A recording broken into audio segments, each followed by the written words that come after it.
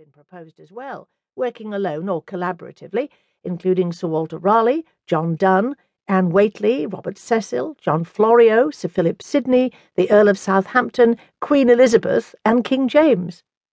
A complete list is pointless, for it would soon be outdated.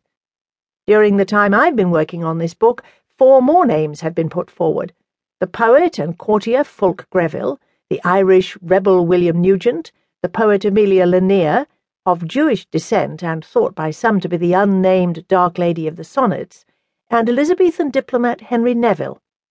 New candidates will almost surely be proposed in years to come. While the chapters that follow focus on Francis Bacon and the Earl of Oxford, whose candidacies are the best documented and most consequential, it's not because I believe that their claims are necessarily stronger than any of these others.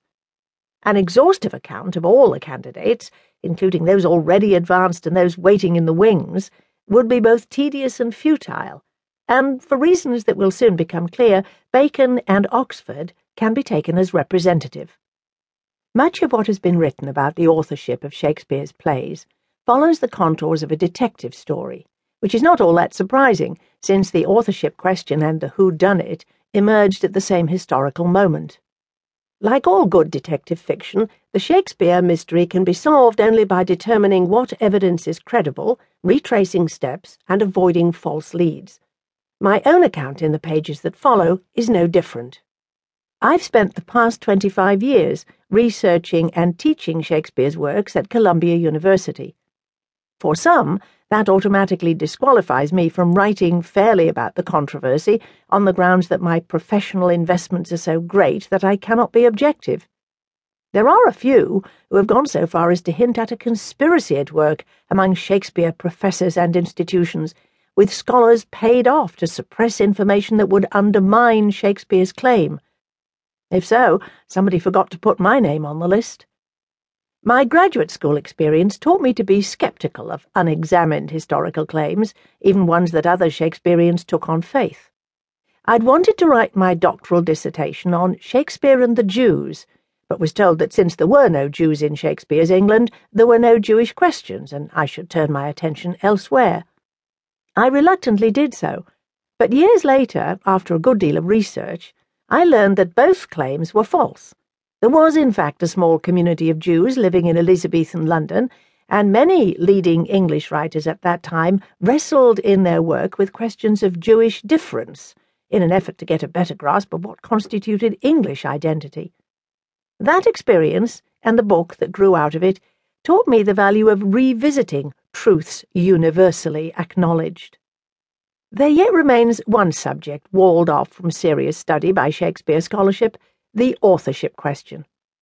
More than one fellow Shakespearean was disheartened to learn that I was committing my energies to it, as if somehow I was wasting my time and talent, or worse, at risk of going over to the dark side. I became increasingly interested in why this subject remains virtually taboo in academic circles, as well as in the consequences of this collective silence. One thing is certain: the decision by professors to all but ignore the authorship question hasn't made it disappear. If anything, more people are drawn to it than ever.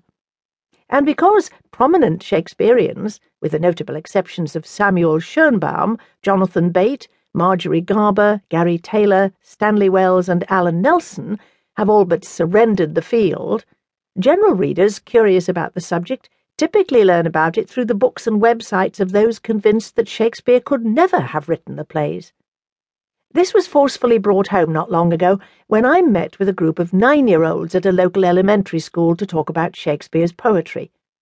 When, toward the end of the class, I invited questions, a quiet boy on my left raised his hand and said, "My brother told me that Shakespeare really didn't write Romeo and Juliet. Is that true?"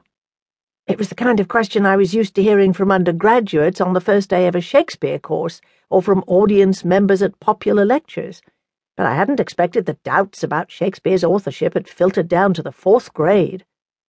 Not long after, at the Bank Street bookstore, the best children's bookstore in New York City, I ran into a colleague from the history department buying a stack of books for her 12-year-old daughter. On the top of her pile was a young adult paperback by Elise Broach, Shakespeare's Secret, which I learned from those who worked at the store was a popular title. I bought a copy.